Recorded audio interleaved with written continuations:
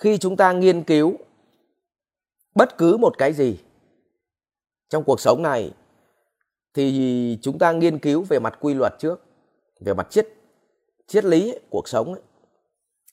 Thì cái triết lý đầu tiên đó là triết lý về nhân quả. Trong đạo Phật gọi là nhân quả. Người nghèo, bạn có đặt câu hỏi là tại sao họ nghèo không? Họ nghèo là do họ hay do thế giới này? Do họ. Hành vi của họ vô minh nên họ nhận được cuộc sống bấn loạn. Vậy thì cứ nhân nào ở đâu thì quả ở người đấy phải nhận. Tôi lấy ví dụ. Có nhiều người hỏi tôi rằng là cha mẹ ăn mặn, đời con khát nước. Có đúng không? Không có đúng. Vì nguyên tắc ông bố giết người thì người ta bắt ông bố đi tù chứ không bắt thằng con. Thằng con giết người thì thằng con phải đi tù chứ ông bố không đi tù thay được. Nhưng ông bố chỉ đỡ thôi. Ví dụ con giết người, ông bố chỉ ở ngoài. Vì ông bố sống nhiều năm uy tín, tốt bụng, thì ông bố chỉ có đỡ cái cách là gì ạ? Cho tôi được vào thăm cháu. Cho tôi được vào gửi cho cháu cái quà này vào. Thì họ nể mình thì họ sẽ gửi cho cái miếng bánh ấy vào thôi. Thế như vậy nó chỉ là cộng nghiệp thôi, chứ nó không phải là tạo nghiệp. Vậy thì phước ai người ấy hưởng, nghiệp ai người ấy chịu. Ai ăn người ấy no, ai tu người ấy chứng. Tôi ăn bạn không thể no được, tôi giết người bạn không thể đi tù thai được. Vậy thì nó mới quay trở lại là những người bị ốm, những người bị nghèo là do họ hay do thế giới? Tất cả chúng ta đều sống chung nhau ở thế giới này hết. Vậy nghèo là do họ chứ không phải do thế giới. Cho nên chúng ta không thể thương xót thay họ được. Và họ chỉ có thể thay đổi sự nghèo của họ bằng chính tâm hồn của họ. Bằng chính gì ạ? Tâm và bằng tư duy của họ. Cho nên bạn có thể cho một người tư duy nghèo nàn đến 500 triệu. Nhưng chỉ 2 năm sau bạn quay trở lại, nó vẫn trở về trạng thái nghèo như vậy. Nhưng nếu bạn có một người họ có lý trí, họ có một cái tâm thức tốt, thì họ phá sản nó về tay trắng, thì họ vẫn dựng được lên. Để cho anh chị thấy là vấn đề người ta nghèo, người ta ốm, nhân quả là do gì ạ? Do chính họ gây ra. Và nên nhớ, mình là người thân trong gia đình, mình chỉ là người cộng nghiệp thôi. Cộng nghiệp là gì? Nếu họ đói quá thì mình cho họ để họ sống thôi, cho họ bao gạo để họ sống. Nhưng còn nếu mà họ có gạo họ ăn rồi mà họ lại không chịu làm, mà mình lại cho tiền họ mua thịt, thì mình lại hại họ.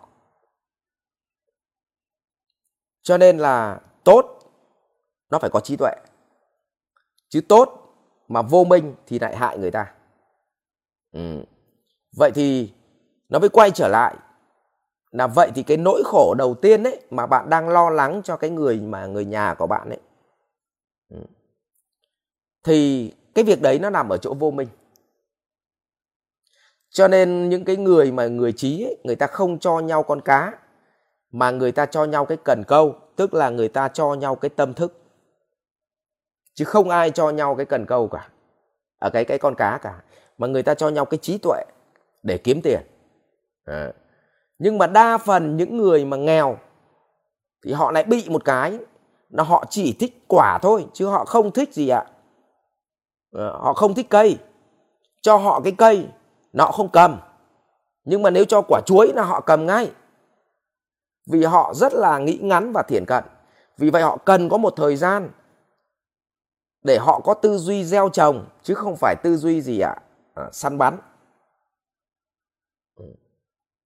Thế thì như vậy, để tôi nói với bạn rằng là vậy thì nếu những người nhà của mình mà họ nghèo đói, mình có thương họ, thì hãy cho họ những thứ mà để họ tự đi kiếm tiền được, để họ thay đổi tư duy của họ được. Hoặc cùng lắm là họ nằm đấy thì mình cho họ những thứ để họ ăn, để không chết phần thân, chứ không thỏa mãn phần tâm. Nguyên tắc là không được để cho họ thỏa mãn phần tâm, mà để không chết phần thân thôi. Cho nên là cha mẹ có cho con cái đi học xa thì cho bao gạo là vô tư. Mẹ chúng nó tiêu tiền kiểu gì tiêu tiền, hết sạch tiền về là ít nhất vẫn còn gạo để mà làm nồi cơm lên, xong bốc tí muối với nước mắm vẫn ăn được cơm và không chết được. Nhưng nếu cho tiền mà thỏa mãn phần tâm, nó ăn chơi xong đến nó quay về nó không có gạo ăn, mì tôm không có là chết. Đấy. Thì như vậy là cái câu chuyện đầu tiên là chính mình, là mình đứng ở ngoài mình thương xót cho họ, là việc của mình, là lý do là mình vô minh, cho nên mình tự làm khổ mình. Vì vô minh sinh hành, hành sinh thức, thức sinh danh sắc mà. Tức là ngu thì sinh gì ạ? Hành động ngu. Hành động ngu thì sinh ra tâm thức ngu. Tâm thức ngu thì sinh ra danh sắc nó bấn loạn. Và đêm mình không ngủ được thì ngày hôm sau nhìn mặt mũi mình nó nhăn nheo. Đấy, chuyện bình thường thôi. Vậy thì bản chất ở đây là bạn cho nhưng bạn không biết cách cho, thì dẫn tới bạn cứ lo cho người ta. Vậy tôi nhắc lại, nếu bạn lo cho người ta chỉ có hai cách lo. Một, nếu họ có nguy cơ chết phần thân, ví dụ đi bệnh viện, cho tiền đi bệnh viện, ok, xong. Cái đấy được, hoàn toàn ông đồng ý. Đấy. Nếu mà họ khỏe mạnh, họ có gạo ăn rồi, nghiêm cấm cho thịt. Bởi vì như thế họ không xứng đáng để hưởng cái phần tâm đấy. Và hãy cho họ cái cách để thay đổi tư duy để đi kiếm miếng thịt, chứ không thể gắp thịt bỏ vào mâm vào bát cho họ được. Và như thế làm hỏng họ. Rồi. Và bạn hỏi tôi là một trong 8 cái nỗi khổ của đạo Phật là cái gì? Thì cái đấy nó xuất phát trong 12 nhân duyên, là xuất phát từ cái vô minh của bạn. Câu chuyện thứ hai, đứng về mặt tâm của bạn thì rất là tốt, nhưng về mặt vô minh là nói về tư duy. Như vậy tâm của bạn cũng muốn những người xung quanh họ tốt, ok, nhưng do vô minh cho nên mình hành động nó sai thôi. Và bắt đầu từ cái chỗ mà gì ạ? Cái tâm của mình tốt thì mình mong cầu cho họ tốt, và cầu bất đắc khổ. Tức là đời họ thay đổi hay không nằm ở họ, chứ không phải nằm ở mình. Nhưng do mình lại muốn họ sướng, là do vô minh mà. Mình muốn họ sướng, mà rõ ràng mình không cầm cái đó. Mình không cầm cuộc đời họ, mà họ mới cầm cuộc đời họ. Mà mình lại cứ đứng ở ngoài mình mong nó sướng, thì nó không xảy ra. Và cầu bất đắc khổ. Đây là tình trạng bậc cha mẹ nuôi con là rất hay bị dính vào cái vô minh này. Vô minh xong sinh ra mong cầu xong gì ạ? Nó không đạt được cái mong cầu đấy, thì mới sinh ra gì ạ? Đau khổ và sân hận cuộc đời. Xong lại đổ lỗi tại ông chồng, không đổ lỗi cho ai cả. Cuộc đời của một đứa trẻ là do nó tự quyết, mình chỉ đứng ở ngoài mình cộng nghiệp thôi. Cuộc đời của một con người nó nghèo là do tâm thức của nó nghèo, chứ không phải do thế giới này. Tất cả chúng ta đều chung nhau thế giới này. Thậm chí sinh ra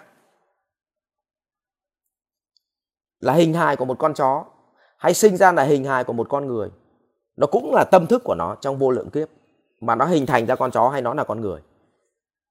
Vậy thì không thể đổ cho nhau được là mẹ số tao chó, tao đen là tao sinh ra tao là chó, chứ tao mà là người là chết với tao. Thế không có cái chuyện đó. Bởi vì là gì ạ? Chính họ tạo ra con người của họ ngày hôm nay, và họ cần phải thay đổi họ, chứ không phải là gì ạ? Ta vào ta thay đổi cuộc đời họ, không thay đổi được. Và chỉ có họ mới thay đổi cuộc đời của họ thôi. Đấy. Thì muốn chia sẻ với này anh như vậy. Và như vậy để anh thấy là vô minh thì mình sẽ lo lắng cho người ta mà mình không cầm nhân, họ mới là nhân. Mà mình cứ đi lo quả là mình sai. Thứ hai là tâm mình cứ vậy, do mình vô minh cho mình cứ mong cầu cho cuộc đời họ tốt lên, nhưng càng mong cầu thì cuộc đời họ càng đi xuống, là do cái vô minh của mình. Thế là bạn cầu bất đắc gì? Bất đắc khổ. Tức là cầu không được thì sinh khổ. Rồi nó nằm trong 8 cái nỗi khổ đấy, cầu bất đắc khổ. Nhưng ngọn nguồn nó nằm từ vô minh của bản thân mình. Mình không biết là mình lo thế là đúng hay sai, mà cứ lo thôi. Thì như vậy là càng hại người ta hơn, chứ chưa chắc đã phải làm tốt cho người ta lên. Rồi cảm ơn câu hỏi của anh. Và hy vọng anh lựa chọn cái cách cho hơn của cho.